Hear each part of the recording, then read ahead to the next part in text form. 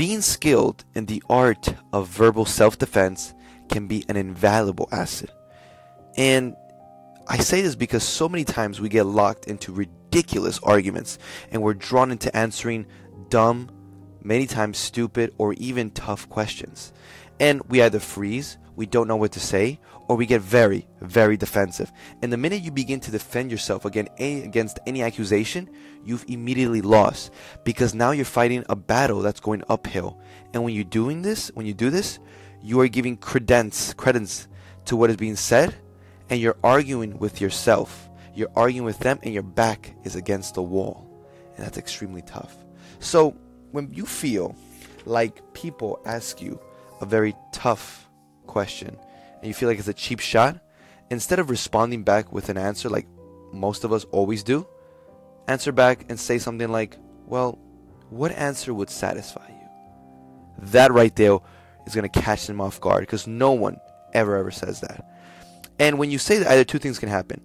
Either you'll get one or two responses. You'll either maybe that person will say, I don't know, in which that case, if they tell you, well, I don't know, when you ask what answer would satisfy you, then you could say something like, well, if you ask me this question and you don't know what answer you want, how am I supposed to know what to tell you? Or how am I supposed to know?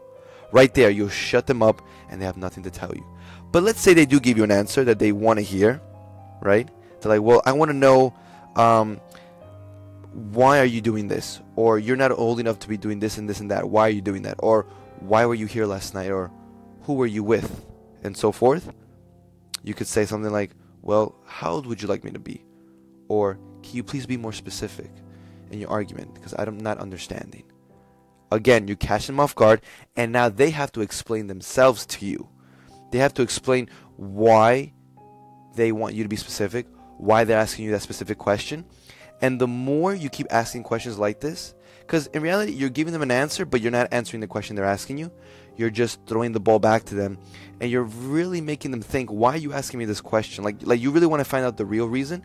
People have to keep digging and come up with either excuses, or they really have to go deep inside of themselves and see what's the real motivation of asking you a question in this tone or in this type of manner.